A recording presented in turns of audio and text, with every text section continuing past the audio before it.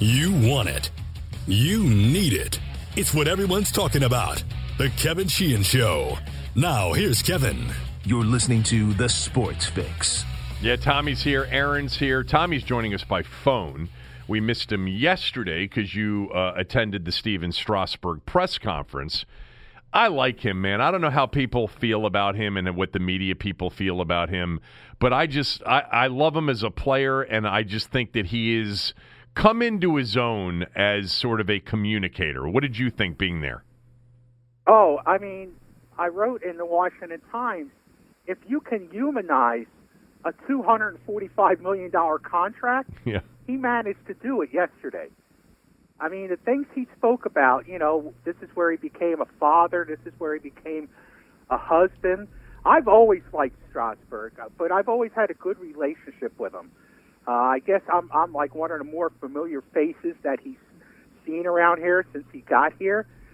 So I've always had good conversations with him, and I knew that he was a thoughtful guy, but it just needed to come out.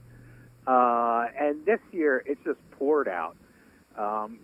He's very thoughtful in his responses, and I thought he did a great job in the press conference, talking about what it means to him to be here in Washington.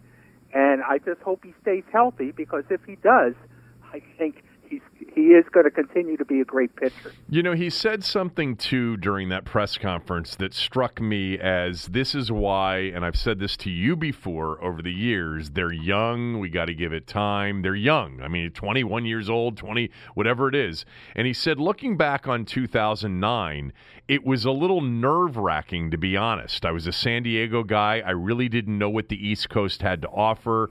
But the Nationals were there from the beginning. I became a father. I became a husband as a National. I've grown with this organization, as you just said.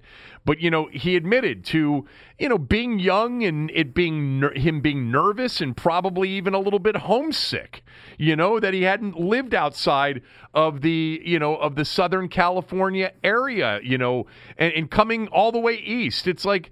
And I know that, it's easy sometimes, and some of these younger players sometimes make it easy for us in the media and even fans to be critical. But, God, sometimes it's just a result. And I'm not saying he behaved poorly, because he didn't. But right. Sometimes it's just a result of them being 20 years old and 21 years old, 22 years old. I mean, the things that you thought and did at 21, 22, probably looking back on them, weren't very impressive either. Well, actually, by the time I hit 21, by the time I hit 22... Here it comes. I had seen and done everything. Yeah. So at that point, I was pretty mature because I had survived. But look, you're right. And he's talked before about how previously he didn't handle things when things went wrong. Yeah. He didn't handle them well. He had said that. He has basically, opened himself up to saying, yeah, I was easily rattled if things didn't go right. But he's a different guy. He's learned. He talks about, going through the storm.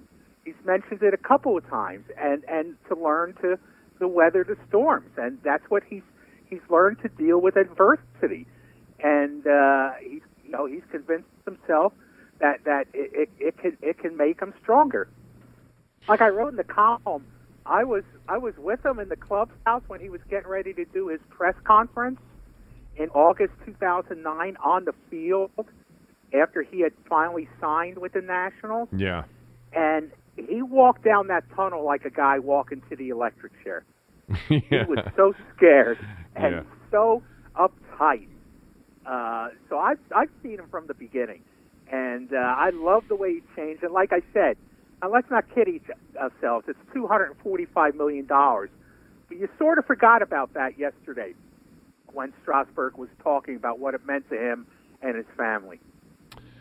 Yeah, it's funny on the money thing. When these guys sign these massive contracts and you see their introductory press conferences, at that point, I don't know. Maybe I've just become numb to the money and how much it is and how completely is set they are and generations to come are and their family are because of the deal they just signed. As a complete switch of subjects, but still on the Nats, I haven't mentioned this actually on the podcast or the radio show this week, but as we were talking about Strasburg and his love and his acquired love and taste for Washington over the years, Anthony Rendon is obviously gone. He's going to L.A. to play with the Angels. And I did read something the other day, and I've sort of had it sitting here, and I just haven't gotten to it. Did you hear him over the weekend explain why he didn't go to the White House and what his true intentions were about the White House? Because there was a lot of speculation as to why a lot of those players weren't at the White House, Anthony Rendon included. Did you see that or not? Was this the story where he felt that Trump stiffed him in a golf match? No. Well, yes, that was not why he actually missed. He added that in the story. But he said during his introduction, somebody asked him why he wasn't at the White House, and he said, quote, "I wanted to go so bad. Obviously, being from Texas, I think you guys know which views we lean towards," closed quote. And then he went on to explain that he was told that the White House visit wasn't going to be until a later day, like a day or two later, and he and his wife were already scheduled to fly back. So he wasn't around. He thought it was happening a little bit later than it actually happened. So anyway, I think that's the way it was. Or maybe I got that mixed up. Maybe he thought it was happening right after the parade, and then it ended up happening a few days later. No, you had it right the first time. I had it right the first time. Okay. Whatever it was a scheduling thing, which is why he couldn't make it. And then he did add that he was supposed to play golf with Trump and Ryan Zimmerman in Strasburg in Florida during spring training. But he said the president bailed on Strasburg, Zim, and I during spring training. So he sort of laughed and said, so not showing up at the White House was a little payback for him. But that wasn't really why he missed the White House trip. Yeah, look, like I've said before, it shouldn't surprise anybody that multimillionaires are Trump supporters. Yes. Yes. I understand. I mean, people have lots of money. Yeah. It shouldn't surprise anybody. Now, he also said why he didn't even consider the Dodgers was because he didn't like that Hollywood lifestyle he referred to. Yeah. So I've told you before, he's a very devout Christian, and I'm sure Anaheim is much more conducive to him than downtown L.A. Even though, if you live in L.A. and you make the $35 million a year, you can live however lifestyle you want to live. Well, of course. But, but Orange County has always been the more conservative area in Los Angeles. Yes, absolutely. So maybe he will feel more comfortable there. He doesn't strike me as super political, but the birthplace of all those mega churches that have sprung around the country started in Orange County. Right. So I wanted to tell you about something I did on radio today. It was one of those ideas that, a caller brought up yesterday, and then I was thinking about it, and I'm like, this will make for a good topic. Did you listen to the show today or not? No, I didn't. Okay.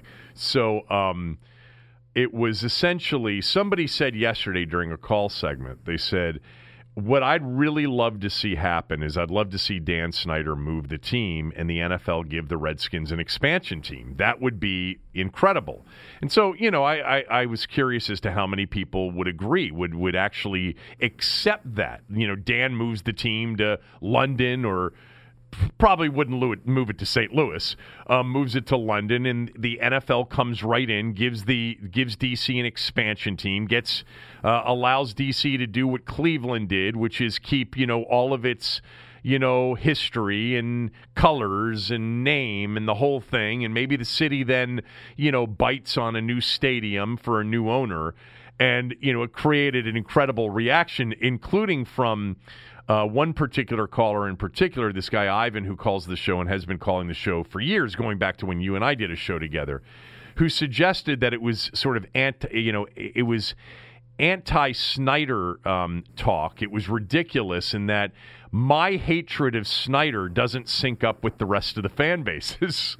And he suggested that actually people don't dislike Dan Snyder, they just dislike the results.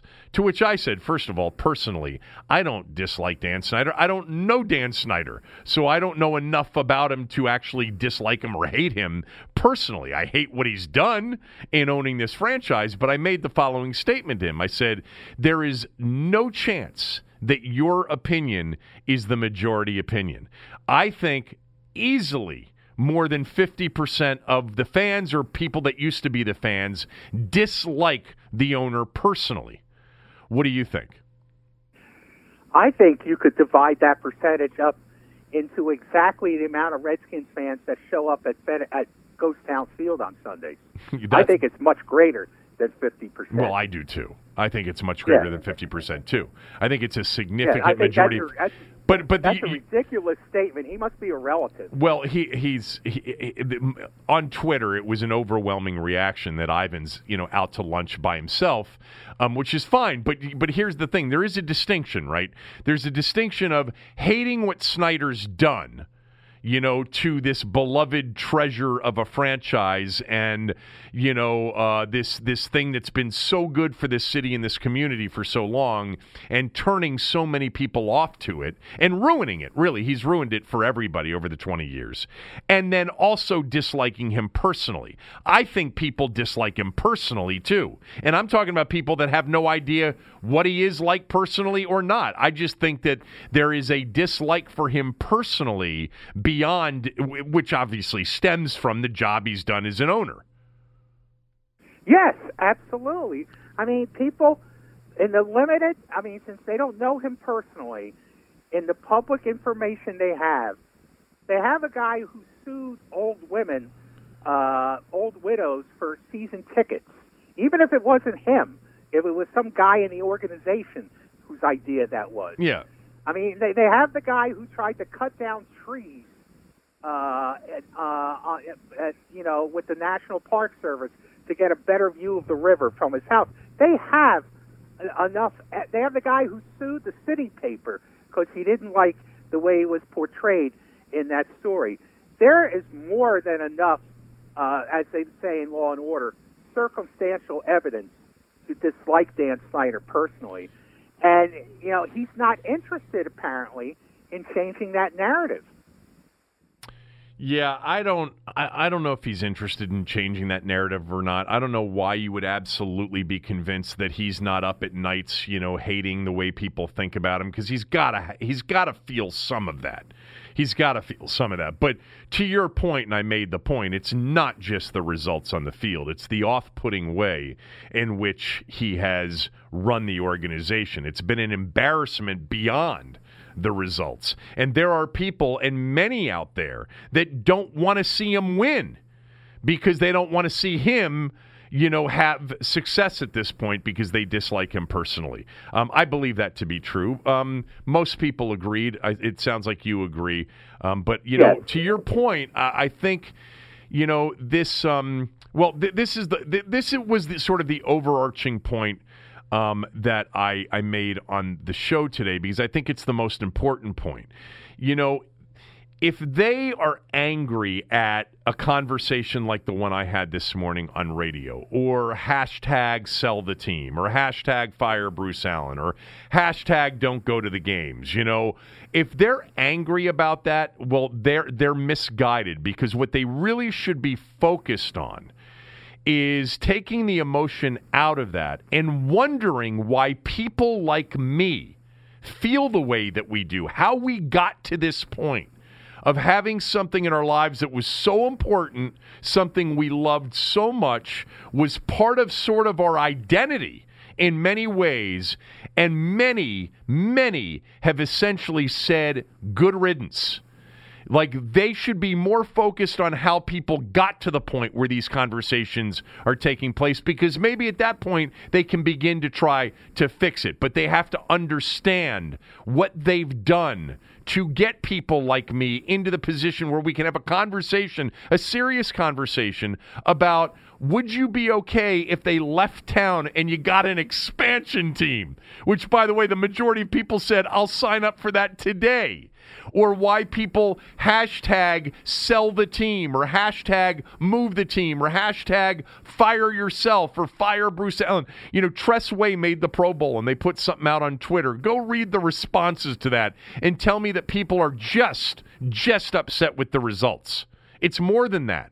It's become personal with a lot of people. Whether they know these people personally or not, it's become personal.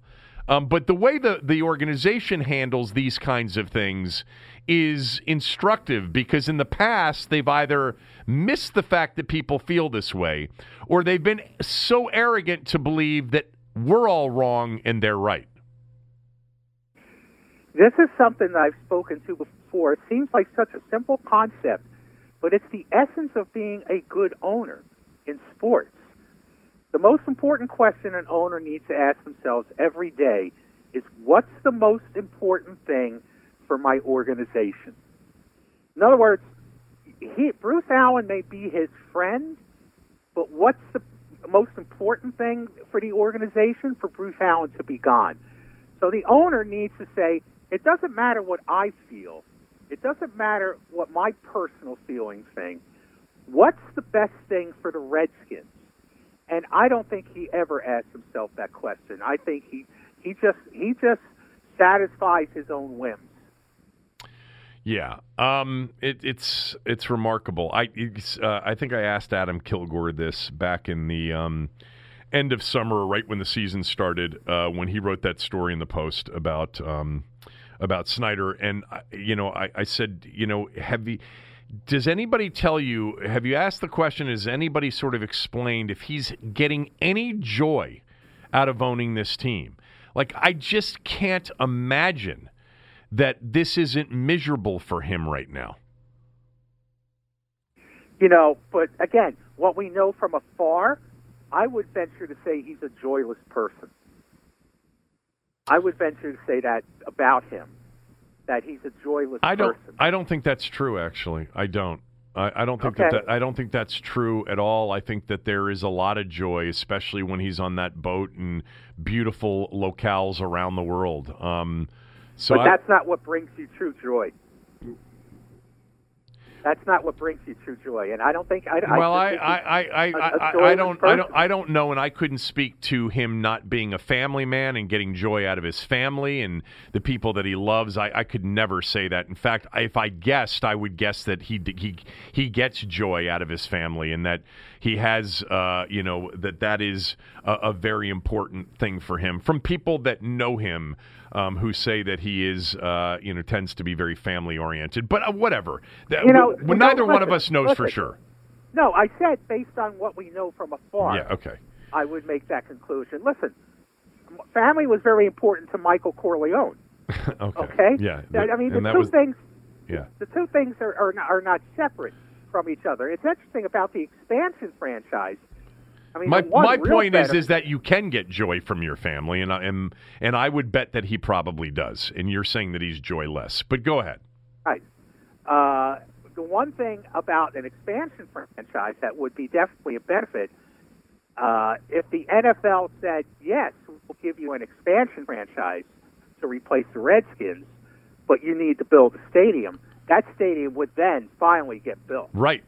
Yes, I mentioned that this morning, and I mentioned, the conversations that you and I have had, and your belief that it's not going to get built and that land isn't going to be provided even if he chooses to pay for it himself, and that they're going to be playing at FedEx Field in Landover for the foreseeable future with no stadium deal. And yes, if you had a new owner, perhaps that could get accelerated with the jurisdictions around here because they don't want to deal with Dan Snyder. Now, with that said, the whole conversation, I did point out that there's no guarantee that you're going to end up with something much better, but you are probably guaranteed that it won't be any worse than it's been.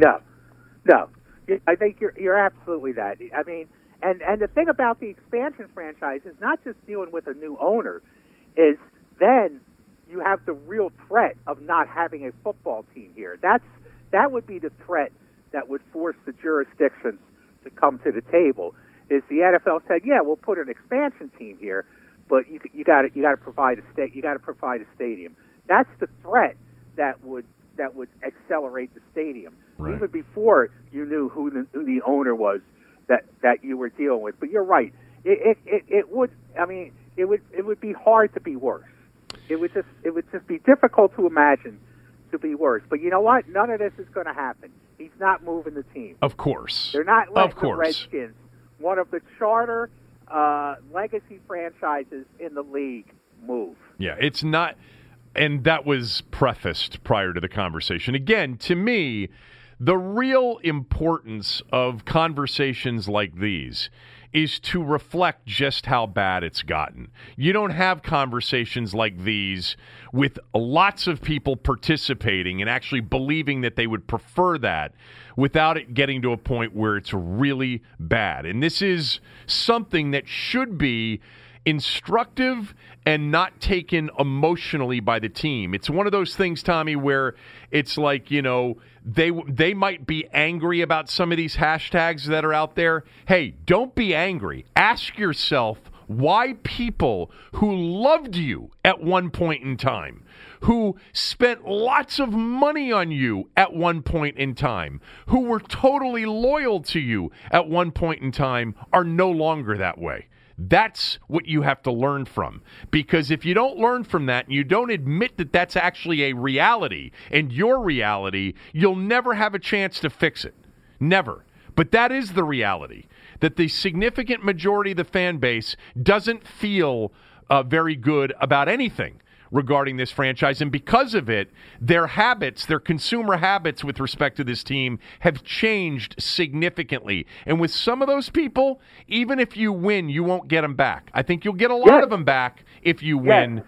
But most people in that position don't believe that you'll ever win. And why would they? You've got 20 years. This is always my point. Yeah, a lot of people will come back. A lot of people will root for the Redskins if they win. But you've lost some people. There's a segment of the fan base that you've lost who aren't coming back. Is it the majority? No, of course not. But you've lost some fans. And you know what? These days, teams can't afford to lose fans. No, they can't. You just can't afford to. All right, so did you want to weigh in on the stuff that I spent time on yesterday, the Les Carpenter piece, the Standig stuff on Haskins, just refreshing everybody's memory on yesterday? Carpenter had a piece in the Post where basically he described something that we've all been talking about for 2 months, which is sort of the new relationship or lack thereof between Bruce and Dan. But he also had in his story yesterday the line where multiple sources told him that people with knowledge of the situation say Snyder has not yet made a decision on Allen's future with the team. That was the Les Carpenter piece.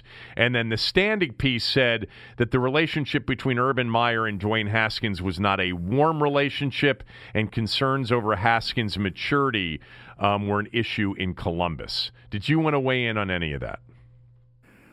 Well, it's December 18th.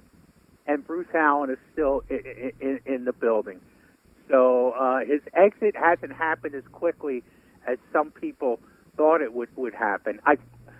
This is one of the most conflicted things that I have to have an opinion on, because there's part of me that can't fathom how Dan Snyder would move forward with Bruce Allen there. Right. I just can't fathom it. So stick with that. But there's the other part of me that, that deals with the reality that I couldn't fathom it before, and he's still here. Yeah. This is a new level of low, though. I guess it is. I guess it's a new level of low. But, last week at Ghost Town Field, the Philly fans, I don't know why, it's been worse in numbers, but it just seemed worse.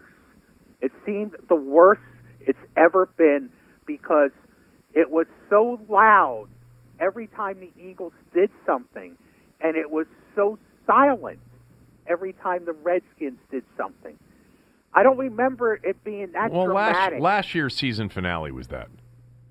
Well, no, I was there at the season finale. Yeah, I'm telling you, the level of the contrast in level of interest, in terms of noise, was the most dramatic I've ever heard it. The most. Back to what you said. I understand the feeling. It's the same feeling I have. It's like I can't fathom how he could possibly trot Bruce Allen back out for another offseason and season of being the team president if he really understood what his customer base, or what's remaining of it, thought of Bruce Allen. But I felt the same way last year, so I'm conflicted as well. But I've gotten to the point where I've heard the same things from people that I actually have some level of confidence in. I've heard it a little bit stronger, and then that combined with, come on, people. Anybody looking at this thing, not knowing anything about the history, would say, well, this is a slam dunk.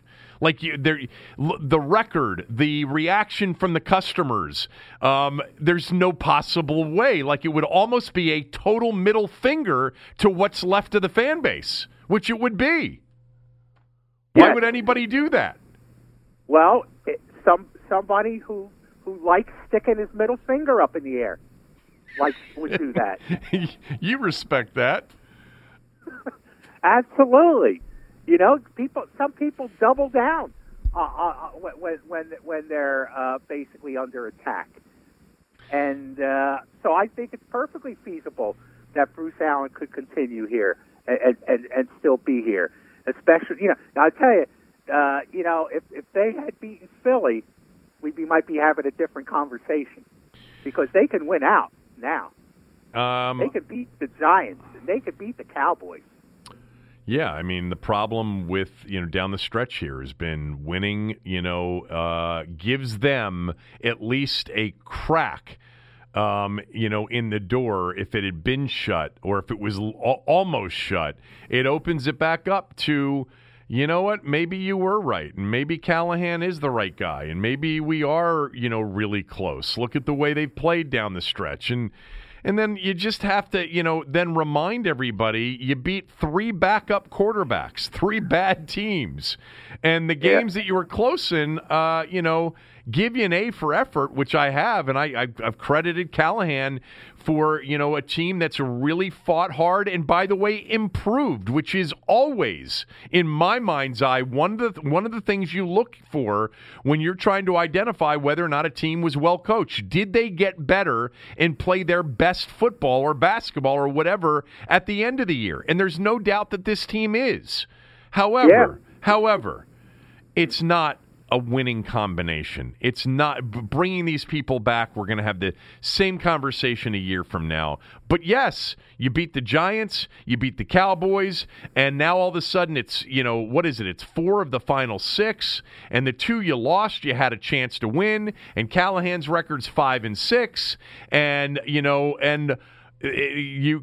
those delusional people out there could make the case that they're close. That they've got a damn good culture, and they don't want to move off of it with a new group. So, everything's in play, Tommy, especially when your leader is, by all accounts, someone who is impulsive and changes his mind pretty frequently. Yeah. What about Urban Meyer as the general manager? No. I don't see that. Are you seeing? Why are you seeing that? Because somebody tweeted out that this guy, Chris Spielman, said that, who played at Ohio State years ago, many years ago, has connections there. Yeah, has connections there. Obviously, said Urban Meyer, if returns to football, will be in the NFL, but it won't be as a coach. It will be as an executive.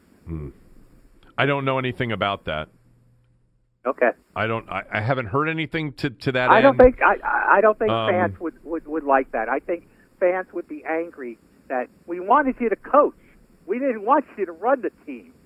I think that would be the reaction from fans if Urban Meyer was somehow hired to run the Redskins.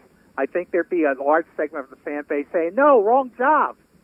We wanted you to be that might be true, but there'd be enough people, and I would be included, that I would certainly be intrigued by it because I think he's a brilliant football mind, and I think that he's always been that. And I think he's also, he's a leader. Like, you've seen that in multiple spots. He's won everywhere he's gone as a coach, where he's essentially also run the entirety of the football program and the recruiting.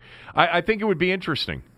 It would be interesting. And let me point out, I hope that relationship the Redskins have with Inova is strong, because Urban Meyer made a few trips to the hospital over his years as a coach. Yes. And that will be tested if he comes to work for this organization. I know. Well, maybe the pressure of being the team president / GM would be less of a toll on the old ticker than being a head coach. Who knows? Maybe. Let me quickly do a read. And what about? Okay. Go ahead. What did you want to get to? What about the Dwayne Haskins thing? You want to talk about that? Yeah, I said if you want to weigh in on that, go ahead. I talked about it yesterday, but essentially, it was good reporting. It was a really good nugget from Ben on the relationship between. He's very connected. I mean, shouldn't be surprised. This is a guy who gets his mock draft. Oh, yeah, he's been brilliant. Ben's a hustler, and Ben's got a lot of relationships with agents in particular, a lot. But go ahead. So he's very plugged in. Yeah. Look, again, I've taken a lot of heat over my criticism of Dwayne Haskins, and I wrote Sunday for Monday about how, now we are definitely in the Dwayne Haskins era because he played so well. There's no turning back now. He did play well on Sunday, and I gave him credit for that. My issues with Haskins have always been non-football issues. They've always been the stuff that he's shown from the time he wanted to wear number 7. I don't have to go through the whole thing. So his maturity, his sort of like self-absorption, those are my issues and have always been my issues with Dwayne Haskins. I don't know if he can play quarterback in the NFL, but he certainly looked like he could last Sunday. I don't go through his Twitter handle, but as you started to talk about him, I figured I'd get up to speed on all of it because I thought you were going to drop something on me on his social media for the week. Did he retweet? What was Pro Football Focus numbers? Where was his ranking? I don't. Will you look that up, Aaron? Because it had to be really good from Sunday. I mean, hell, if he was third in the league after the game against the Panthers, he had to be much higher. But he did retweet some stuff. Yeah, I mean, whatever. But that speaks to his issues at Ohio State that Ben was talking maturity. about. Okay, there are a lot of these guys are immature. It may be maturity, but it may be who he is. It's not always maturity. I understand that. It could be who he is. It absolutely could be. And we'll find out. As you just pointed out, we're in the Dwayne Haskins business now, which I was ready for anyway and predicted anyway. And as you know, I've been, I think, a little bit more bullish on his prospects as playing the quarterback position in the NFL through the first 5 starts than most.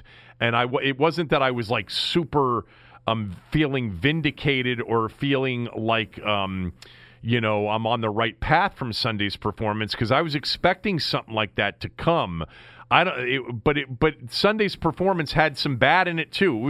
It was not an A+ game. It was more like a B+ game. But it was his best game all around. Ultimately, we're going to see more games like that. This guy clearly is progressing from. In terms of playing the position physically and mentally. You can see that week in and week out, and then he's got the certain intangibles, and he may have some things that are going to work against him, but he's got the intangibles of being a tough competitor, being a guy that doesn't get rattled, being a guy that has some poise. out there, and it appears as if he's also coachable because he's made a lot of progress over these 6 starts. Yes. What was his ranking? Dwayne Haskins was graded as a 65, which was 18th best in the league. Oh, okay. So 18th. How was he 3rd against Carolina and 18th on Sunday? I don't know. I don't know either. Now remember, he was last according to another website that used analytics after that Carolina game. That showed the absurdity of these websites. I know, complete absurdity. Yeah. All right, let me do a quick read for Stamps.com, and then I want to get to the Drew Brees conversation that I want to have with you here. First of all, when I talk about Stamps.com, I am wondering who still goes to the post office and why when Stamps.com is an option for you. You don't need to interrupt your workday to fight traffic to get to the post office, especially during this time of year, during the holidays when the post office is busy. You walk into a post office today, you're going to be waiting in line. That's why you need Stamps.com. Anything you can do at the post office, you can do with Stamps.com. It eliminates trips to the post office and saves you money with discounts you can't even get at the post office. Here's how you do it. You simply use your computer. You print official U.S. postage 24 hours a day, 7 days a week for any letter, any package, any class of mail. If you're a small business sending invoices or an online seller shipping out products, this is perfect for you. Over 700,000 small businesses are already using Stamps.com. You get 5 cents off every first-class stamp, and you get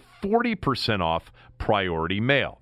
Now, over this time of year and into the first part of 2020, if you sign up for Stamps.com and you use my promo code KevinDC, you get a special offer that includes a 4-week trial plus free postage and a digital scale. No long-term commitments or contracts required. Just go to Stamps.com, click on the microphone at the top of the homepage, type in KevinDC. That's Stamps.com, KevinDC.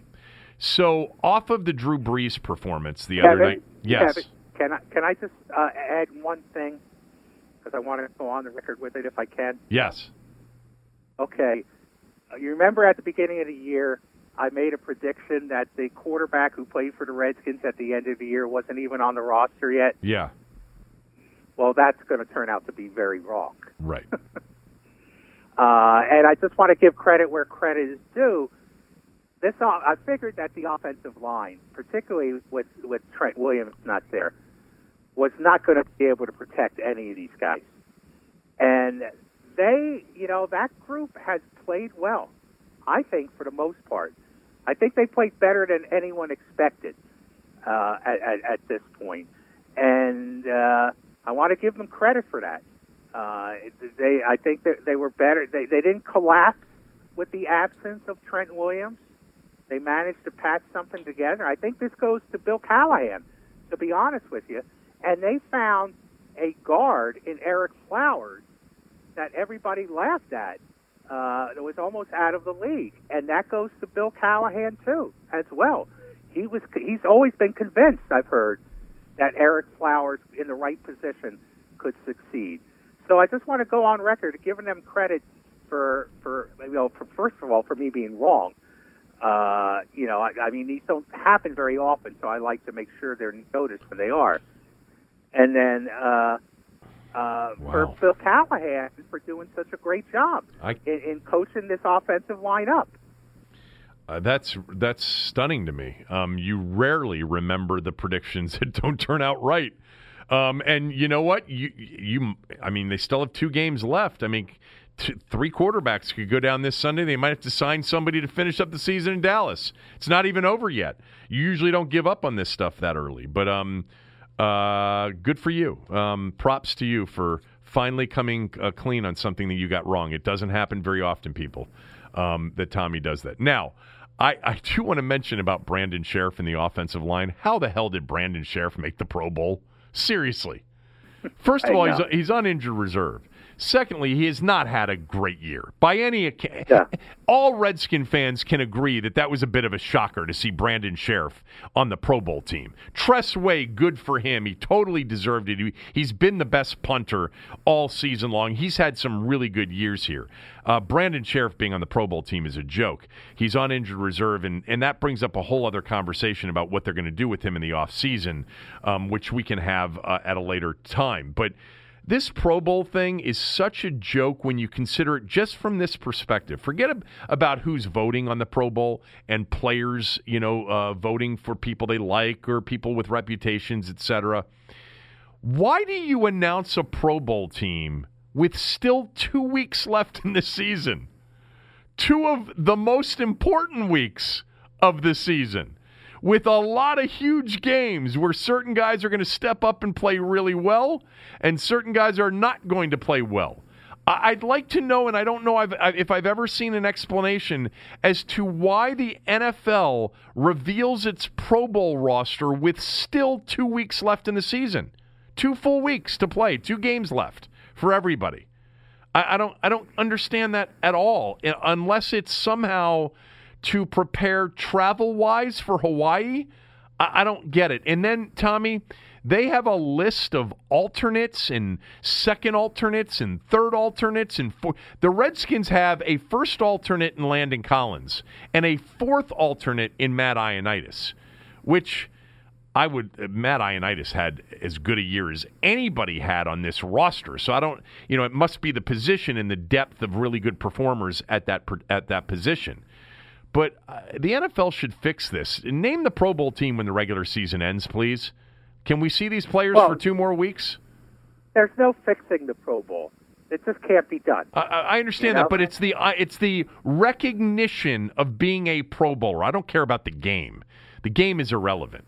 It's that a lot of people put a lot of stock into who was named Pro Bowler and who wasn't. Now, All-Pro is much more meaningful to me than is the Pro Bowl. It is. But the Pro Bowl still has some cachet to it. How about naming the roster when the season ends? I mean, is that hard? Did you read the Redskins press release on their guys making the Pro Bowl? I just saw the tweets and the reaction to the tweets. This is my favorite part. What? In case you're looking to get rid of Bruce Allen, you need to read this part. Including 2 selections last season, the Redskins have now produced at least 2 Pro Bowl players in 4 consecutive seasons. Really? For the first time since the 2007-2010 campaign. So there you go, buddy. And you want to get rid of the guy that has produced 2 Pro Bowl players in 4 consecutive seasons? Can you imagine if somebody told Dan Snyder that, or Dan read the press release and said, wow, I had no idea. 4 straight years of 2 Pro Bowlers? Yeah. Jesus. Okay, hold on for a second. What about that thing where I was telling you that we got to fire Bruce? We got to sit down and go through the pros cons list again. Because on the pros list is 2 Pro Bowlers for 4 consecutive seasons. What a job they are doing. Yes, that's right in the middle of the press release. Oh, and by the way, I might want to point out. Point it out. The Baltimore Ravens have 12 players in the Pro Bowl. I know. Exactly.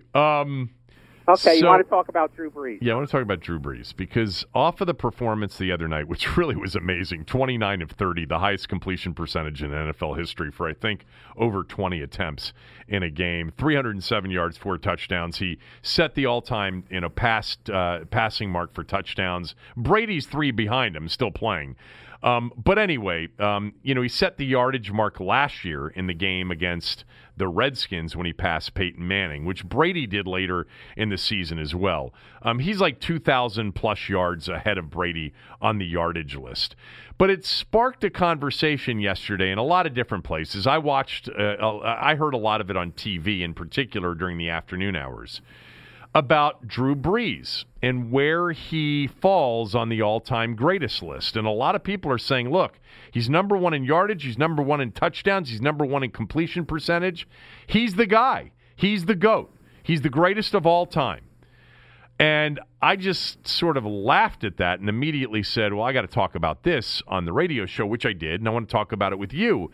But before we get to Breeze, I wanted to say that I know that you are going to consider some of the old timers. You've always spoken very highly of Otto Graham. I didn't see Otto Graham play. I didn't see Sammy Baugh play, or Norm Van Brocklin, or Sid Luckman, or Y.A. Tittle. I saw very little of Unitas's career, the real productive part of his career. So I can only put together a list of players that I saw. But let's start with the Breeze conversation. I have him on my list at number 7, and I'm going to give you the top 6. Brady, Elway, Manning, Marino, Montana, Rodgers, and then I get to Breeze. Where do you have Breeze on your list? I would have I would switch that list around a little bit, and I would have Johnny Unitas and Montana. You have Montana, right? Yeah, I have Montana at number 5. Yeah. I would have Johnny Unitas up in that list as well before Breeze, and I would put Breeze ahead of Aaron Rodgers. But this whole idea of he's got the most yards, the most numbers. Look, when Fran Tarkenton retired, he had the most of everything, right? And nobody thought that he was a better quarterback than Johnny Unitas at the time, or any of the or Sonny Jurgensen for that matter.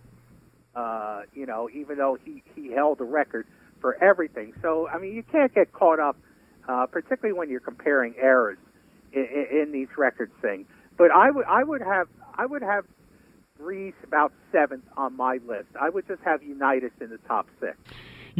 So when we've had these conversations before, they are much more, the conversations I've had with you versus others, much more about what we saw and what we watched and what we think, without a lot of the numbers involved, which, a lot of people get the numbers involved, and then a lot of people put a hell of a lot of weight on winning Super Bowls versus not. That's why a lot of people don't have Marino as high as I have Marino. Some people don't have Manning that high because of his overall playoff record and how many playoff games he lost. Before those Denver years, he had a losing playoff record, and came up super short in games where he didn't play well at home as a number 1 seed with home field advantage throughout. And then you take a guy like Breeze, and Breeze, you watch him and you're like, boy, what a system Sean Payton's put together. Breeze is great. He's a top 10 guy, no doubt. But those that would have him higher would say, in the last 2 years, he should have been in a Super Bowl if not for the worst missed call in postseason history. And the Minneapolis Miracle, the bomb from Case Keenum to Stephon Diggs, that knocked him out of a chance of potentially going to a Super Bowl as well. So if Breeze had been in the last 2 Super Bowls, you might think of Breeze differently. And I think that might be true.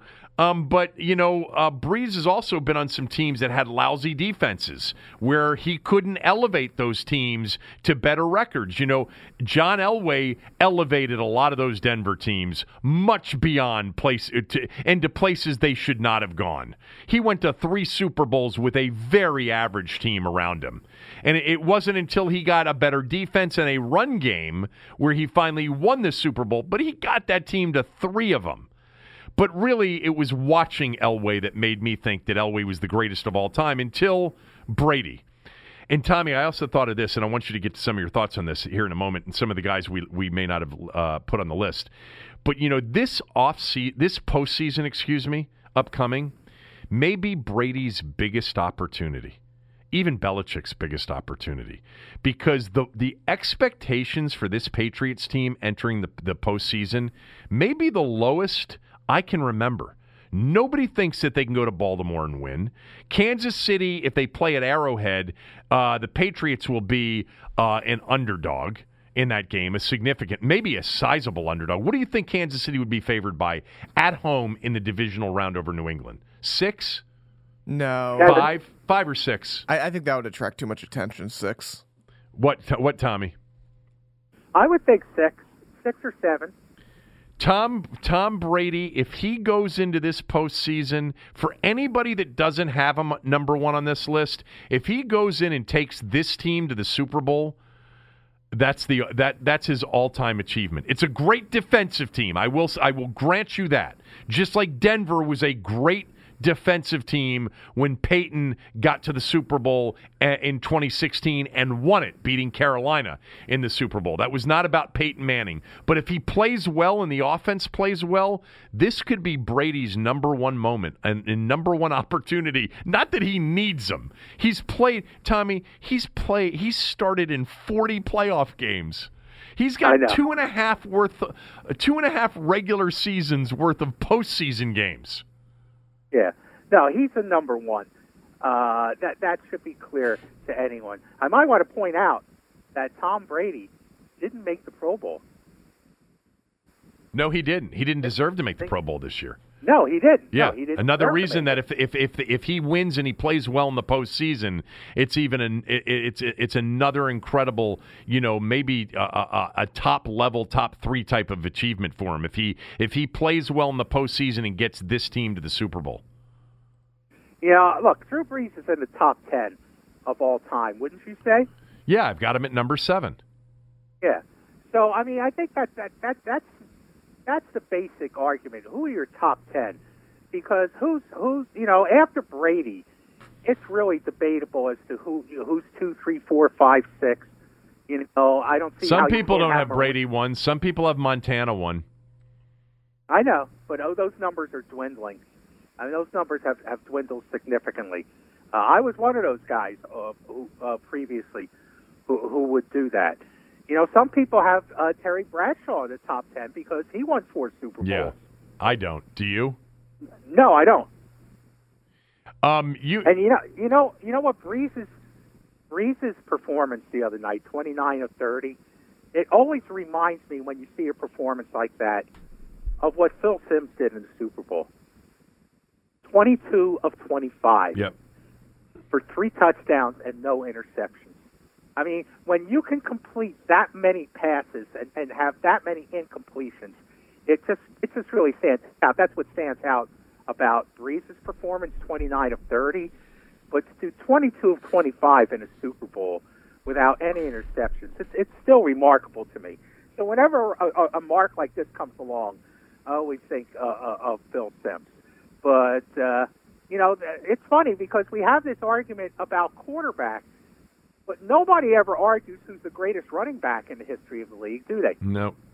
Jim Brown. Yeah. I mean, it's just these arguments are so interesting like that that's non-debatable. But quarterback, because I guess, I'm not particular.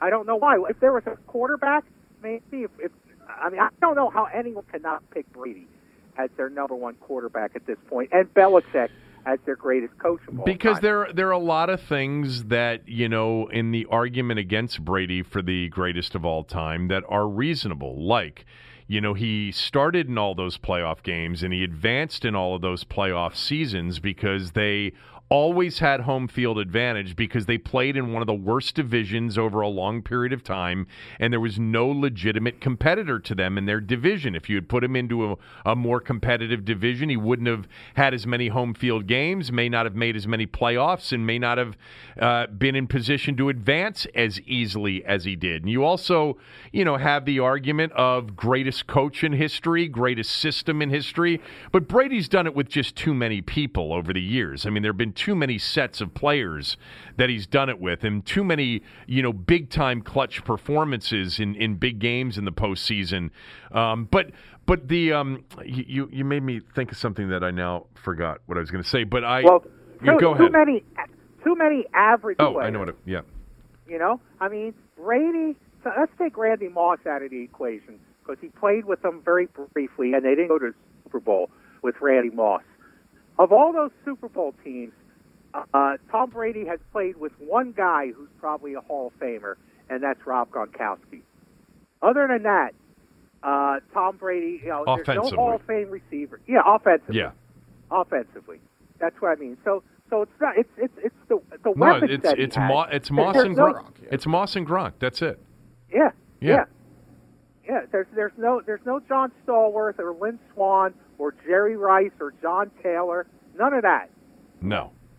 You just reminded me of the wide receiver conversation, which we can have right afterwards if you saw the wide receiver list, to Art Monk. But so what I was going to say is, when you have these debates about the greatest at a specific position of all time, there are only two positions where there seems to be no debate.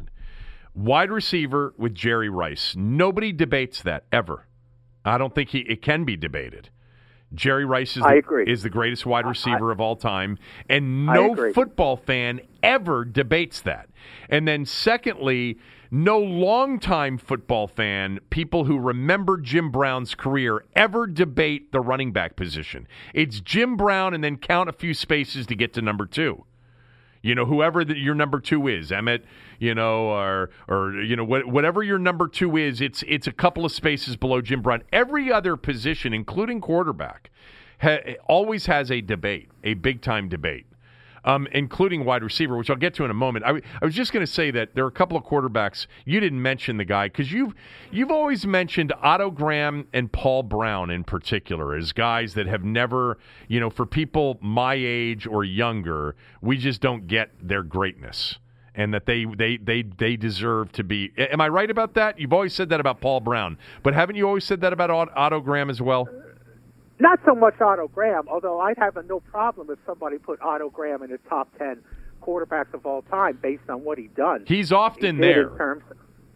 In winning championships. Paul Brown was the guy that in that NFL Network top 100 was the first coach named, the one that Belichick went out of his way to introduce as an innovator. He was such an innovator, they gave him his own franchise, for crying out loud. The Cincinnati Bengals.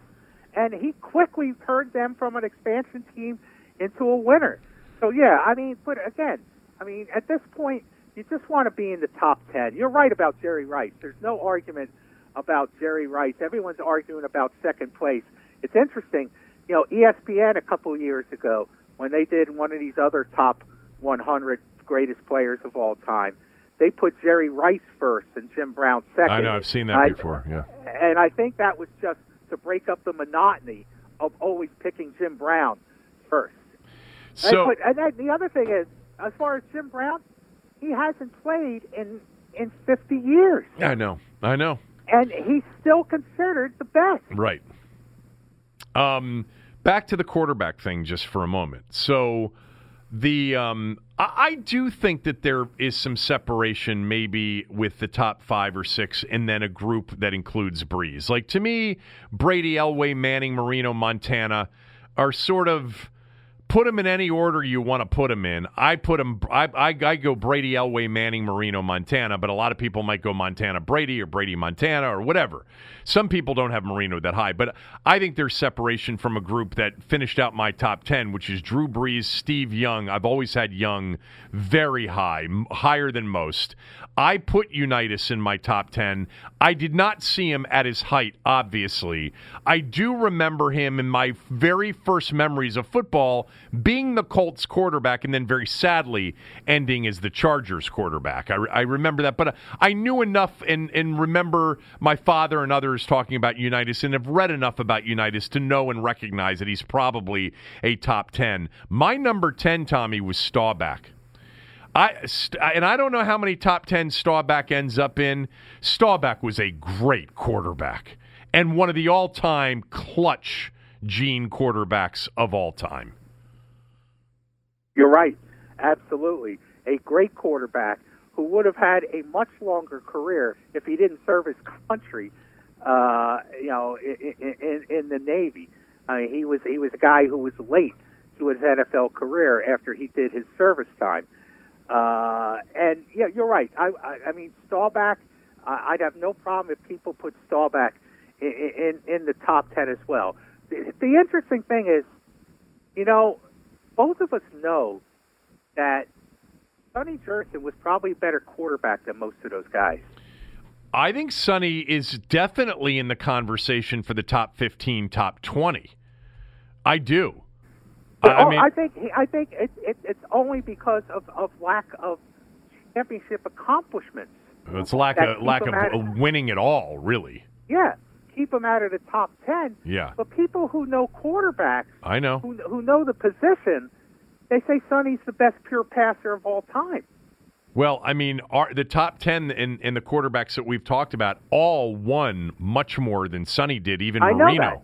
You know, Marino was on a consistent winning team that was in the playoffs a hell of a lot. I know. You know, Sonny in the 60s, now it's a different deal. It's 12 games. It's then 14 games. It's fewer playoff teams. It's, you know, and we know this, and, you know, NFL historians know that the teams he played on in the 60s where he was putting up outrageous numbers well ahead of his time were terrible defensive teams. Terrible.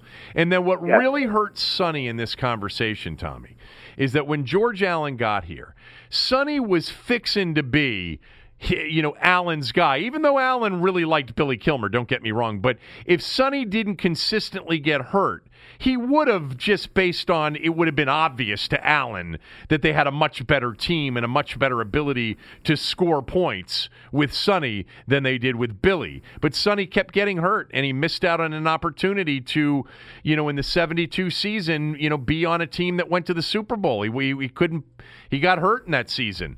And couldn't play on a team that went to the Super Bowl. And, you know, he came back in the next 2 years and had moments, but it was, you know, on and off because of injuries and because of a quarterback controversy. Those are the two that started it in this town. But, yes, Sonny, NFL historians recognize Sonny's greatness and recognize that he was almost ahead of his time. I think that there are guys that we haven't mentioned. I've always I think Kurt Warner doesn't get nearly the credit he should get for being a great all-time quarterback. I'd have him somewhere in my top 15. I'm not a fan of Favre in that top 15 range, or Bradshaw, or even Aikman.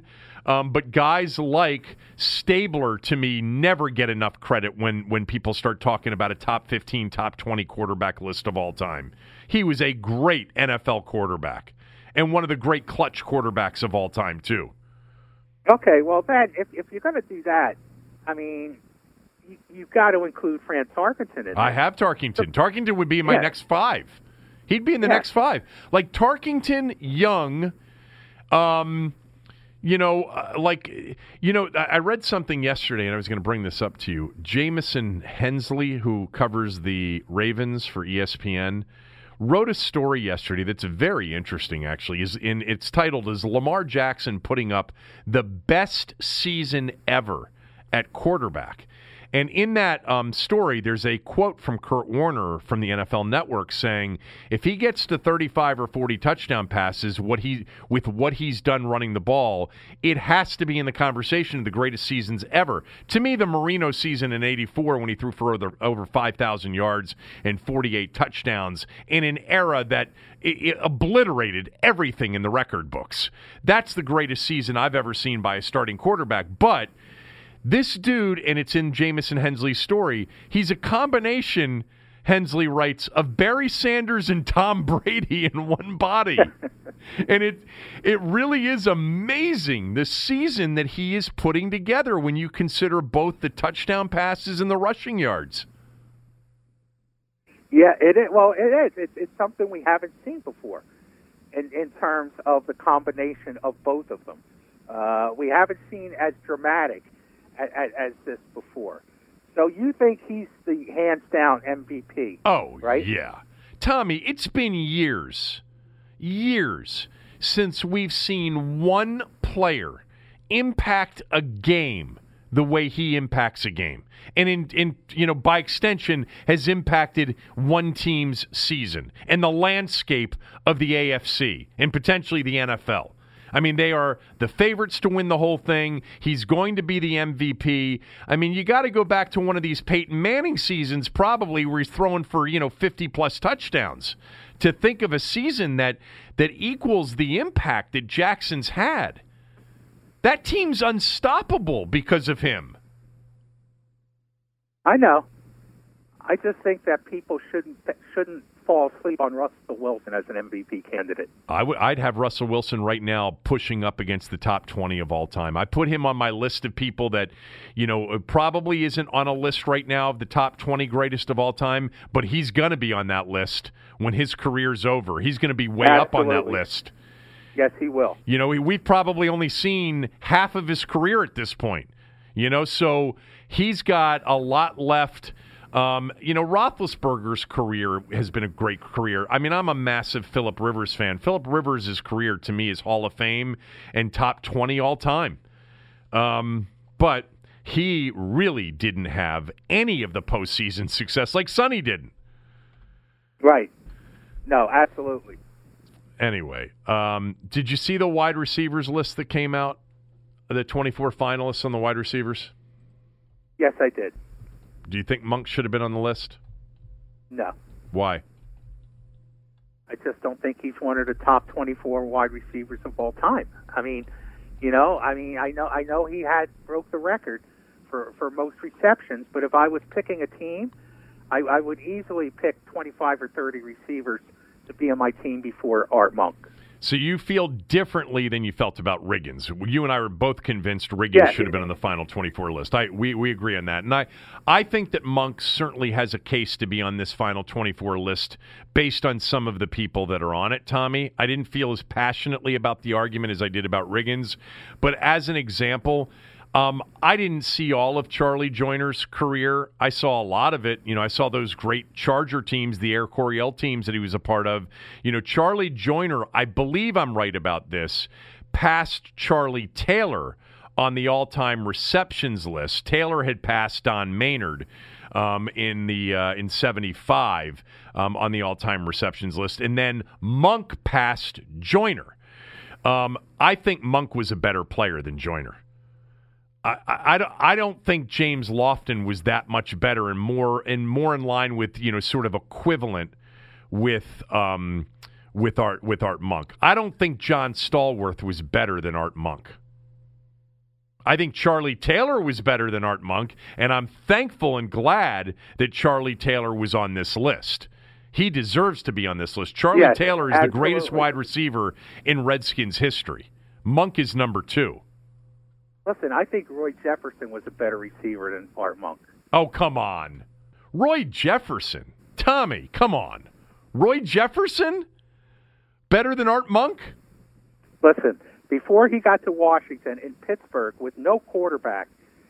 Wasn't he in Baltimore too before Washington? 1 year. Okay. He played most of his time with bad Steelers teams. Average per catch, 22 yards. 24 yards in his first 2 years. Mm-hmm. 24 yards per catch. I mean, that's remarkable. 16 yards, 19 yards, 16 yards, and then he was traded to the Redskins. It was the secondary receiver after that on a team that wasn't a passing team. Mm-hmm. But I think Roy Jefferson look, I'm not going to. I wouldn't go to the grave for it. But, I mean, my point is that I don't think Art Monk is a top 25 NFL receiver of all time. What about, okay, so that's one thing, understood. What about some of the people that are on the list that he's not in front of? What about Charlie Joyner? You saw Charlie Joyner's career. I saw Charlie Joyner's career mostly. I saw I saw all of John Stallworth's career. I think Art Monk was a better receiver than Charlie Joyner and John Stallworth. I think you could argue that. I think you definitely could argue that. Okay. Well, so maybe I don't think it's such a travesty that Art Monk is not on the list. I don't think it's a travesty either. And I was very clear yesterday to say that I don't have nearly the same passion or feeling that he was wronged like I do with Riggo. Okay? But I looked at that list and said, there are people on this list. I'm not even going to get into comparing the numbers because I don't know what the comparison of the numbers are. Because I know his numbers are better than Michael Irvin's, but I'd have Michael Irvin on this list before Art Monk. Michael Irvin was a better receiver than Art Monk. I don't care what the numbers are. But He was a better receiver than Charlie Joyner. He was a better receiver than John Stallworth. I think you could make the case that he was a better receiver than Chris Carter, personally. So there are people on this list that I would have put Monk in front of. Now, there are people on this list I've never heard of. I had never heard of Pete Pijos from Philadelphia. And I'm a football fan. I've heard of Tom Fears and Elroy Crazy Legs Hirsch and Don Hudson. I'd never heard of Pete Pijos. Had you? Oh, yes, I did. Of I course wrote you a did. book about the Eagles. Oh, that's right. You've written books about every NFL team. Oh, my God. I forgot about that. You wrote a book about the Eagles. What teams have you written books about?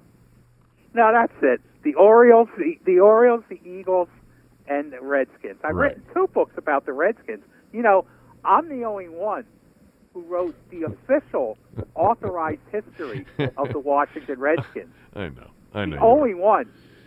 Authorized history. I'm upset that you never used me as a potential quote in there as a Redskin historian. Very upset about that, but I don't know that we knew each other then.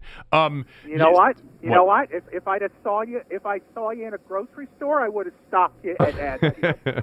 So the Roy Jefferson thing, is that a comparable argument maybe to the Gary Clark thing? Because, you know, Gary Clark's numbers are pretty good and in some cases better than guys that are in the Hall of Fame, especially if you add up all of his numbers, including USFL. But even his NFL numbers are comparable to some guys that are in the Hall of Fame. What Gary Clark did that Art Monk didn't is his average yards per catch I think they were much higher than Monk's. Let me look that up. I know it is, but I want to see what the difference is. Gary Clark for his career, 15.5 yards per reception. Monk for his career, 13.5 yards per reception. So that's the difference there. Roy Jefferson, yards per reception, 16.7 yards per reception. That is pretty impressive. The first 2 years, though, really carried him. 22.1 in 1965, 24.1 yards per reception in 1966. In Washington, you know, in part because of the offense that they had. It was a run-heavy offense with Larry Brown, and it was George Allen saying be conservative, and they didn't throw for a lot of yards, but he didn't have a season where he had more than 4 touchdown catches and didn't have a season with more than 43 receptions, and his yards per catch were much lower here than they were anywhere else. Yes, they were. Yeah. Yes, they were. Okay. I think we're done with that conversation. All right, let me get a word in here from MyBookie.ag. Guys, if you're looking for a place to play, MyBookie.ag, totally reliable. First of all, you're going to get paid if you win. Secondly, they've got quality lines. You don't have to worry about getting bad point spreads or bad money lines. They're first rate in all of that. If you're looking for a place to place all kinds of exotic wagers, you want to bet futures, you want to bet in-game action, you're a big teaser bettor, be careful with those. Parlay better, they offer all of it. Go to mybookie.ag. Use my promo code, and you'll get, right now, your deposit matched halfway. So if you deposit $1,000, they'll match you up to $500. If you deposit $2,000, you'll get an extra $1,000 in free money to play with. Go to mybookie.ag. Use my promo code, KEVINDC. That's Kevin, DC, for mybookie.ag. I just wanted to mention real quickly, because I find it to be impressive. Aaron, I don't know if you watched any of this last night. I didn't. I'll admit that I didn't see it. But, you know, I'm following college basketball because I'm a college basketball fan. And Georgetown has had, you know, how many players leave the program now in a week and a half? 4 players leave the program in a week and a half. And they've won 4 consecutive games. Now, they played UMBC last night, so that's not like an impressive win. But they went on the road and beat Oklahoma State, SMU, who was undefeated. They pummeled Syracuse at home Sunday. Syracuse is not great this year, and they just beat UMBC last night for the 4th straight win. And Lunardi's latest bracketology, they're in the field as an 11 seed. This would really be an incredible job if Georgetown continues to play well with a limited roster. How many players do they have that are eligible on the roster? I mean, I can't imagine that they've got more than 10 to practice with. They probably brought on a couple of walk-ons. I have no idea, but you got to bring on some walk-ons when you lose that many players just so you can practice. It's a hell of a job. I watched their game against Syracuse, Tommy. I've said this about Patrick Ewing since he got to Georgetown, and I'm not a Georgetown fan. I don't watch a lot of their games, but I've argued with Georgetown people who have told me, I don't know about Patrick, and I'm like, you know what? I watch them, and they look well coached to me. And in their game against Syracuse the other day on Saturday, their zone offense against that 2-3, exceptional. Exceptional the way they run zone offense. Not every college coach runs great zone offense. They did. Anyway, I thought it was worth noting how well they've played with all of the turmoil surrounding them. I also saw this late yesterday. I did not see this. I understand it happened the day before. I didn't see it until late yesterday. You remember Mary Fenlon, who was a part of the Georgetown staff for all of those years. She was in charge of the academics with all of those players, that older woman that used to sit side by side with Big John, with Coach. She passed away the other day at the age of 81. She was a fixture for Georgetown basketball for all of their glory years in the 80s. Look, I mean, she was part of the legacy that helped create Georgetown basketball.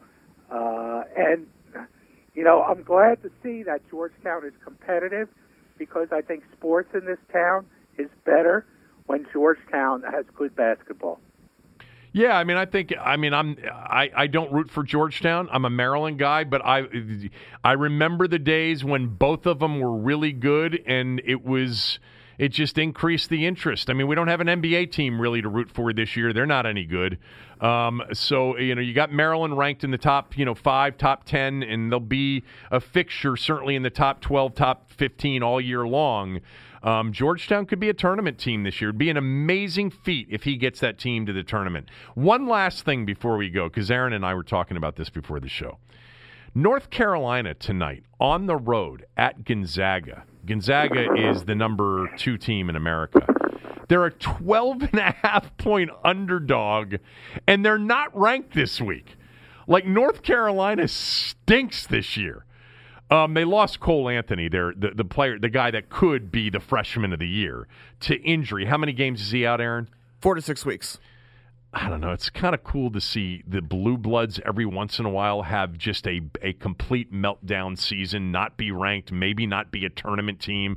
I wouldn't count Carolina out. They've beaten they beat Oregon. I know that earlier this year. They also lost to Wofford. The other night at home at Carmichael. They played that game at Carmichael.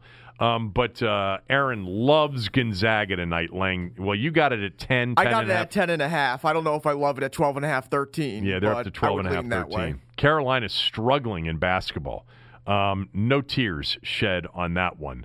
Anything else from you before we let you run? Because I'm done too. I'm done, boss. That's all I got for you. All right. I'll talk to you later. Are you going to be on tomorrow with me, or what's the deal? What's your schedule the rest of the week? That's the plan. All right. Why don't you come on tomorrow with me, and then we'll have a show on Friday that's a Football Friday. If you want to wait until Friday to come on, you can do that too. Whatever you want to do. Tommy's schedule got thrown off this week with the Strasburg press conference, which is fine. All right. Thanks to Aaron. Thanks to all of you. Have a great day.